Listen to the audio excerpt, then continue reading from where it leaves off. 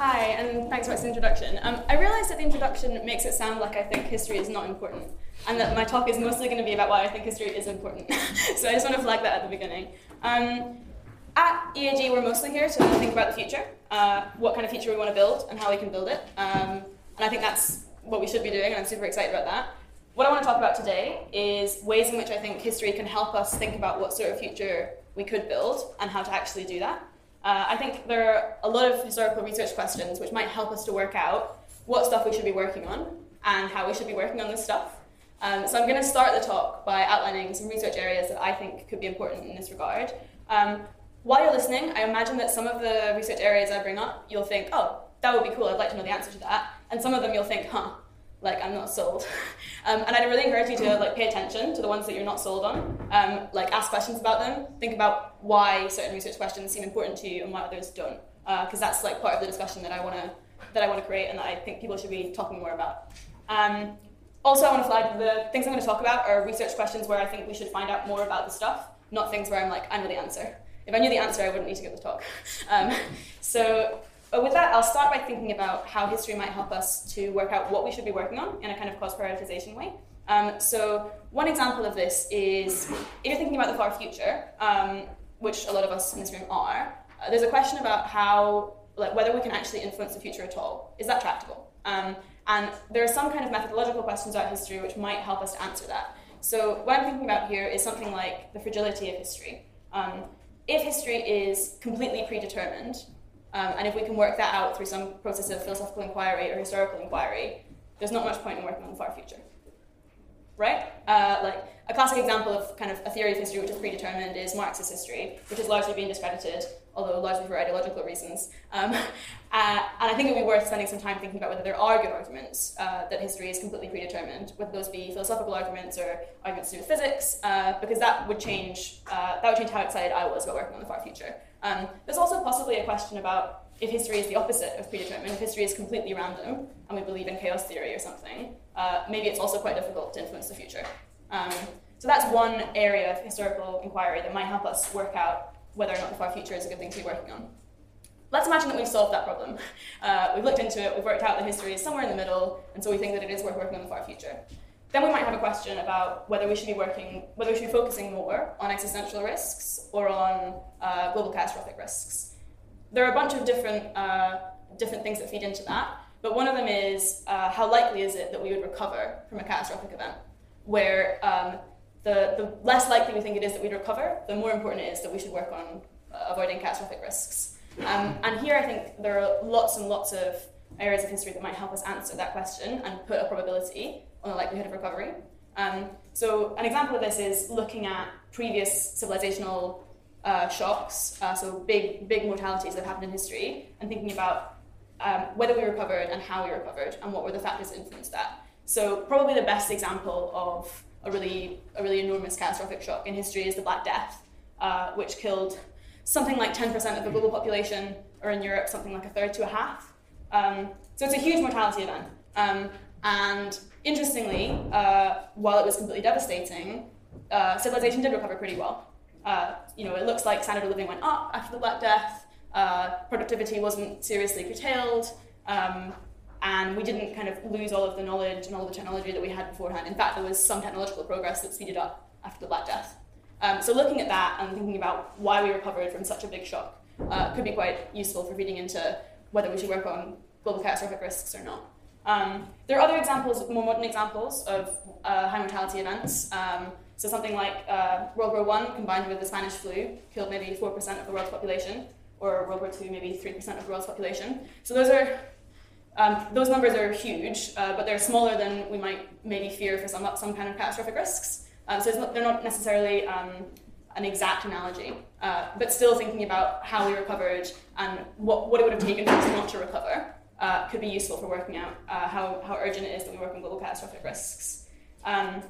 There are also examples from history of times that small civilizations did not recover from catastrophic events, and looking at those could be really useful as well. So a really salient example might be some American civilizations in the wake of European invasion and colonization, where diseases like smallpox wiped out whole civilizations. Another example might be Easter Island, or I have a slide for Easter Island. Where is it? Easter Island, where as a result of ecological exploitation and also disease from ships coming from Europe and stuff, the population completely collapsed. So looking at events when civilizations haven't recovered and thinking about what the factors are there could help us work out how urgent catastrophic risks are as compared to existential risks or indeed other cause areas. There's another way in which history can help us approach the question of global catastrophic risks, which is instead of looking at collapse events or near collapse events, we could be looking at progress, civilizational progress, moral progress, and thinking how contingent was that? Would we expect that to happen again? So I guess a really important example of progress would be the Industrial Revolution, where GDP and life expectancy and a whole other set of variables and proxies that we care about went up. This is a cool graph from Goodman Hans's website. So if we thought that the Industrial Revolution was very, very contingent, so for instance, if we thought that it was contingent on particular cultural factors to do with Western Europe and the wake of the Reformation, then we might be less confident that we'd be able to recreate an Industrial Revolution in an extreme collapse event. That historical theory, that it's very contingent on, say, cultural factors to do with Western Europe, is pretty controversial. And indeed, a lot of the historical literature on the Industrial Revolution is somewhat ideologically fraught. But I think it's a really important question to work out. Do you think that a second Industrial Revolution, if we lost all of our technological base now, do you think that we could come back?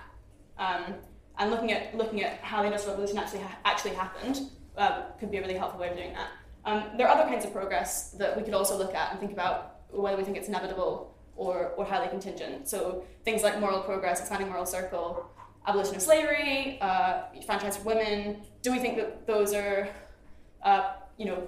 positive moral events, positive moral changes that would have been likely to happen in some other place if they hadn't happened where they did happen? Or do we think that they're very, very contingent? So I think there's a bunch in the history that could help us to see about what we should be working on. I've given an example about whether we should be working on for our future, and also some examples about how we would think about global catastrophic risks and how urgent they are to work on. I also think, so that's what stuff should we be doing. I also think that history can help us think about how we should be doing the stuff that we think we should be doing on a more kind of object level plane. So I'm going to give 3 examples that I think are pretty important here. One of them is philanthropy. So some of the people in this room and a lot of people at this conference are thinking about what's the best way to give money to the right causes. How do we identify the right causes? How do we spot the thing that could change the future? And looking at how philanthropy has worked in the past and which philanthropic endeavors have been most impactful could be really helpful in giving us lessons to direct our efforts. So one kind of salient example of this would be the Green Revolution. This is Norman Borlaug, who developed much higher yield strains of wheat and is kind of is thought to have saved like 1 billion lives through doing this in the Green Revolution. And his project was funded by the Rockefeller Foundation. A lot of the stuff the Rockefeller Foundation funds is a lot less impactful than this, but they hit gold. And how did they hit gold? And the Open Philanthropy Project, which is one of the biggest funders in this space, have been doing a lot of historical research into the history of philanthropy. So if you're interested in this, I'd really encourage you to look into what they've been doing and look at the research threads that are coming out of that. So that's one example of how history might help us to work out how we should do the thing that we want to do. Another set of questions is about movement building. So some of us here are working on building the EA community specifically. I'd say that all of us are also thinking about building communities in some sense, even if we're not working on kind of explicitly meta EA movement building. We're still thinking about, how can I link up with the right people in Clean Meat, or how can we foster AI safety, learning and recruitment in a better way. So we're all thinking to some degree about what are the good ways to manage communities and to bring people together. And looking at past examples of movements that have gone well and less well can yield a whole bunch of object-level lessons about what we should be doing. So one interesting example here, I think, is looking at feminism. So feminism has been, in some sense, really, really successful. I bet you've all heard of it, for a start. And it's very, very widespread. On the other hand, maybe there are ways in which feminism has been less successful and we don't want to copy it. So feminism is also highly politicized, for instance, and it can be polarizing. So that means that a lot of the debate around feminism is maybe like less useful or not pushing forwards on the things that feminists actually want to change in the world. It's more fighting with people who they disagree with. Also, another way of looking at it would be, feminism has got many factions within it. And maybe that's not the kind of community that we want to build. So looking at how those splits happened could be really interesting. As one example, there are a whole host of examples of movements which might be like really interesting comparisons for some of the things that we're trying to do. So thinking about academic movements, so there are some movements that maybe like share some of the ideas that we care about, like evidence-based medicine or evidence-based policy, and looking at how those ideas came about and how they got spread and how they got implemented could be really useful. Also just movements which aren't particularly related to the things that we care about, but which were successful. So for instance, neoliberalism and the impact that neoliberalism has had on academia in general, which is very profound, could be a really interesting case study for some of the kind of academic projects that EA is trying to promote. So that's a second object-level area where I think further historical research could help us to draw lessons about how we should be doing what we're working on. And then a final example of kind of this more kind of object level, how should we do what we care about stuff, is looking at historical analogies for artificial intelligence. On the face of it, that sounds wrong. I saw your face and I was like, yep, sounds wrong. Obviously a lot of the things that we are worried about when it comes to artificial intelligence are completely unprecedented, and that's sort of why we're worried about them. But if you look at history, there are examples of technologies that have been transformative to some degree. Not maybe the degree that we expect from artificial intelligence, but we actually don't know how impactful artificial intelligence will be yet. We've also not got better evidence to look at when it comes to precedent. And there are some areas of history which I think might really help us to think about this. So when you're thinking about really profound transformative effects on history, I think the two things which seem to stand out are the Neolithic Revolution, when humans discovered agriculture, and the Industrial Revolution, when all the lines went up on the graph. So thinking about how those events were transformative, whether they were good or bad, it seems like the Industrial Revolution was probably really good, and the Neolithic Revolution was plausibly bad, as in it plausibly reduced the standard of living and made people less happy. But this is up for debate, and I don't know the answers. But looking at whether it was good or bad seems kind of important, and then looking at what factors drove that and whether anyone could have influenced those factors seems like something I would really like to see that paper when thinking about artificial intelligence. So that's kind of a big picture way of thinking about AI through the lens of history. There are also more particular technologies which might give us good blueprints for thinking about the governance of new technologies. So here I'm thinking about especially the example of nuclear weapons, which have a bunch of destabilizing strategic effects, which might be similar to some things that come out of AI, and where the international community spent a lot of man-hours thinking about control and governance and how to stabilize things to varying degrees of success. But there's a whole bunch of really interesting historical case studies that we could be looking at there. Just to give one example, there's this plan called the Baruch Plan, which was developed by the United States for the international control of nuclear weapons. And the plan didn't get adopted, and possibly was never genuinely meant to be adopted. But looking at how people thought that could work and what was convincing and not convincing to different political actors about that plan could help us think through how a more successful version of international control of certain kinds of weaponized AI might work. There are also kind of other examples, like for instance aviation. In the 1930s, in particular, there was a big push for the international control of aviation, which at the time people thought might be a much more devastating technology even than it was in terms of aerial bombing. So looking at past attempts to control particular technologies, even if they're far less transformative or turned out to be less transformative than we expect AI to be, could help us think through a bunch of strategic and political questions which really matter. So I've talked through some research questions that I think it'll be worth looking at, both in terms of what stuff we should work on and in terms of how we should work on that stuff. Now I want to zoom out a bit and think about approaching history in general. One thing that really struck me when I was studying history was that the ways that historians talked about history, or the historians I was with talked about history, were very different to how I saw EAs approaching history. And at the time, this confused me. So I want to talk a little bit about where I think there are differences of opinion, and where I think the line should fall on those questions. But again, it'd be really interesting to debate that with you and see what you guys think. So the first thing that I observed is when I was a student, I was often told, like, you can't draw direct lessons from history. It's impossible. You shouldn't try. It's naive and foolish. And something that I feel is like more similar to the EA position is like, yeah, sure, we can draw direct and robust lessons from history, and we should go out and find those lessons. I think a lot of what's going on here is to do with how messy history is. I think historians are correct in thinking it's really, really hard to like isolate causation when you're looking at historical data. Often the data is very bad.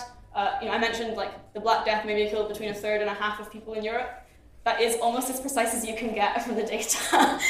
So it is hard to isolate causal factors in history, and it is hard to directly work out what we should be doing from history. I also think there are arguments to be made that humans historically haven't been very good at drawing lessons from history. So I guess a classic example of this would be, World War I was called the war to end all wars, and then we had World War II. And it seems like there was some lesson drawing that didn't happen there. On the other hand, I think there are a bunch of really good counterexamples of humans like really, really updating from historical lessons. So like maybe like the EU and peace in Western Europe following World War II is a good example of us having like worked out how to do this thing. My position on this is I think we definitely can draw lessons, and we just need to be careful about how far we can push them. So there's a thing about not naively claiming like, oh yeah, this thing happened once, so we should do that thing because it will lead to this thing again. Obviously, that's too simplistic, but I think there's a kind of pessimism among historians which we should push back against. A second difference is to do with truth. A lot of the historians that I spent time with were quite influenced by postmodernism, quite influenced by constructivist theories, and kind of tended towards kind of everything is just a narrative, history is just interpretation. Let's like play around with this stuff a bit. And I think there's a kind of straw man EA position, which is like everything is true or false. Tell me the answer. I'm personally very dubious of a lot of the like hardcore postmodernist stuff about everything being just narrative. I think there is a matter of fact to a lot of history. But I think that there's one kind of important point that they're making as well, which I would like to draw out, which is that especially when it comes to high-level historical narratives, it is kind of a narrative, and it's quite difficult to prove something true or false at that level. I can prove that, well, even this is a bit difficult, but like there are matters of fact, like GDP did X or GDP did Y. But then when it comes to big stories, like the 19th century is about slavery and empire, and it's like, a really bad time for exploitation. That's based on some true things. That's based on matters of fact. But there's another story I could say about the 19th century, which is the Industrial Revolution, and like human technology just exploded and productivity just exploded. That's also based on true things. But at that really high narrative level, it's difficult to say, oh, that's false or that's true. That doesn't mean I think that some stories are not better than others. And how I think we should be framing it is more like which stories and narratives at a high level are more accurate and better explain the data that we have. But I think there's one thing about being like humble and recognizing that these big meta-narratives we can't actually prove, and we should be clear about what we can and can't prove. And there's another thing about having good conversations with historians where they don't think that you're really naive and like can prove your theory of history. Then the third thing I want to talk about, which I think is a bit different, is how lots of people in the history profession approach progress. As undergraduates, we were all taught like it's wrong to think of history as a history of progress. That's a really outmoded way of looking at history, and it's wrong for a bunch of reasons. I think probably in this room, most people think, yeah, but things have got a whole lot better. I also think that. But what I want to talk about a little bit is why I think some historians think that it's wrong, because I think there are some good reasons that we should be paying attention to there. So some kind of causal reason that I think historians think that it's wrong to think of history as a history of progress is because the Victorians were really keen on that. And there's some kind of like, I don't want to be like the Victorians thing going on. But there are a couple of, I think, important points there about things that can go wrong when you're arguing that history is a history of progress. One thing is about humility. I think it's wrong to think that everyone in the past was stupid or that nothing important happened in the past. Like we can see a bunch of things in which past societies were better than our society at. So like an example of this might be mindfulness. Like Western science has like recently worked out that mindfulness can be quite helpful for some things, and there are other philosophies which like worked that out a whole like, you know, hundreds and hundreds of years ago. So it's not the case that we know everything and people in the past knew nothing. In the Victorians' case, their ideas about progress were also tied up with their idea that they were the best civilization and that other civilizations around them were inferior. So there's some kind of like stepping back and being humble thing, which I think we should be doing. Like there are important things to learn about the past. You know, Newton was a pretty cool guy. Maybe some people have worked out things that we haven't worked out or that we've forgotten. There's one other point that I think historians are reacting against, which is Victorians and other historians who've interpreted history as a history of progress have often thought about that progress as inevitable. I don't think that's a thing that EAs are doing, because I think if you thought that progress was inevitable, you wouldn't be worried about a bunch of things that you're worried about. But it's something that we should be paying attention to and not falling into. However, in my opinion, and I expect in a lot of your opinions, it is the case that things have progressed a lot over history. I'd much rather live today than in other times in the past. We're a lot richer than we were before. There's a lot more political freedom, etc., etc. And I think my final reflection on why historians don't like to think of it as a history of progress is something like, I think there's some kind of wariness about being disrespectful of the people who were kind of crushed under the wheels of history. You know, yes, the Industrial Revolution may have been really great for us, but think about all those factory workers. And I think there's like some good empathetic thing going on there, but I think that shouldn't blind us to like what are the accurate macro historical trends that are going on here. So I think it's really important to recognize that things have progressed, but we should be careful to be epistemically humble and recognize that there are important things that happened in the past that we can learn from. So to wrap up, there are a bunch of things I think historians could learn from EAs about the past. I also think there's a bunch of things that EAs could learn from history, and I would be really excited to see answers to some of the questions that I've raised. Like something that's cool about history compared to other research areas is I think that you don't need to have, there isn't such a body of skill or knowledge that you need to have before you can actively contribute. So I'd say that if people here in this room are interested in any of the questions, you can just go and do it. Like you don't need to do a year of maths before you can answer some of these historical questions. And I'd really encourage you, if you're intrigued by any of this stuff, to go out and find what's been written about it, read about it, think, have a think, and then write up what you find. Because lots of these questions have already been looked at by historians, but we haven't like properly integrated what they've got to say. So like, for me, a big win from this talk would be if like even just one of you writes an EA forum post on something that I've raised today. So like these are some of the things that I've mentioned as possible areas of like fruitful further research. There's just like a whole bunch of things that I haven't mentioned that I also think could be really productive. And I'd encourage you to think about it. I reckon that some of these questions could really change how we think about what we want to do and how we should do it. And I'm excited about finding the answers. Thank you.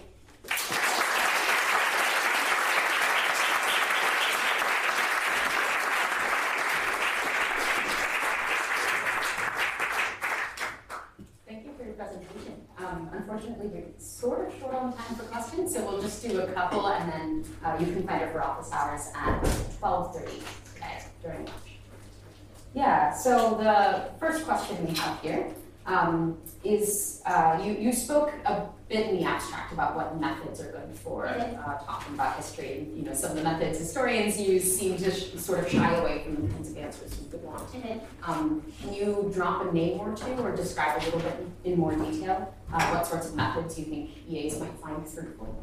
Yeah, I actually think this is kind of dodging the question, but I actually think economic methods might be better for answering some of these questions than the historical method. So I'd be kind of excited to see kind of more quantitative econometric approaches to things like the Industrial Revolution, or the Neolithic Revolution, if indeed we can get any data on that. So that's one thing I think would be good. Name dropping. A cool book I think on the Industrial Revolution is Pomerantz's The Great Divergence. And I think he's got some pretty good ideas about how to integrate different kinds of evidence and how to think about macro historical processes while still grounding it in like things we have data on. And kind of along these lines, I saw you had a picture there from a post by Luke Melhauser. Yeah. Is that a post you would recommend, and if so, are there any others like that? Yeah, absolutely. In fact, I think I have a slide with links on it, maybe. Yeah, I do. Cool. So the top link is the history of philanthropy stuff I mentioned from OpenPhil. The second link is a link to Governance of AI Program's research agenda. They are really interested in a whole bunch of stuff to do with AI governance and strategy, but there's some really cool historical questions there to do with nuclear weapons and other things. And so I really encourage people who are interested in that line of inquiry to look at the research agenda. And then this is Luke Melhauser's very, very interesting post on the Industrial Revolution, which I would certainly recommend. As a final question, would you recommend that people try to engage with the academic historical conversation, or just write blog posts or somewhere in the middle? This is a really good question. I'm glad someone asked this. I personally am not that optimistic about engaging with the historical profession academically. I think it's more important to engage with like the past as a sort of inquiry, and then share what you find with the community. That doesn't mean I don't think we should be reading what historians have written. It just means I think that like the incentives and interests of the academic profession are like pointing people in a different direction to the one that we care about, and so probably it's more fruitful to be reading their stuff, taking what's useful for us, and then like sharing that insight within the community. But I could update on that. I'm not super sure on that. Cool. Well, with that, thank you so much. Thank you.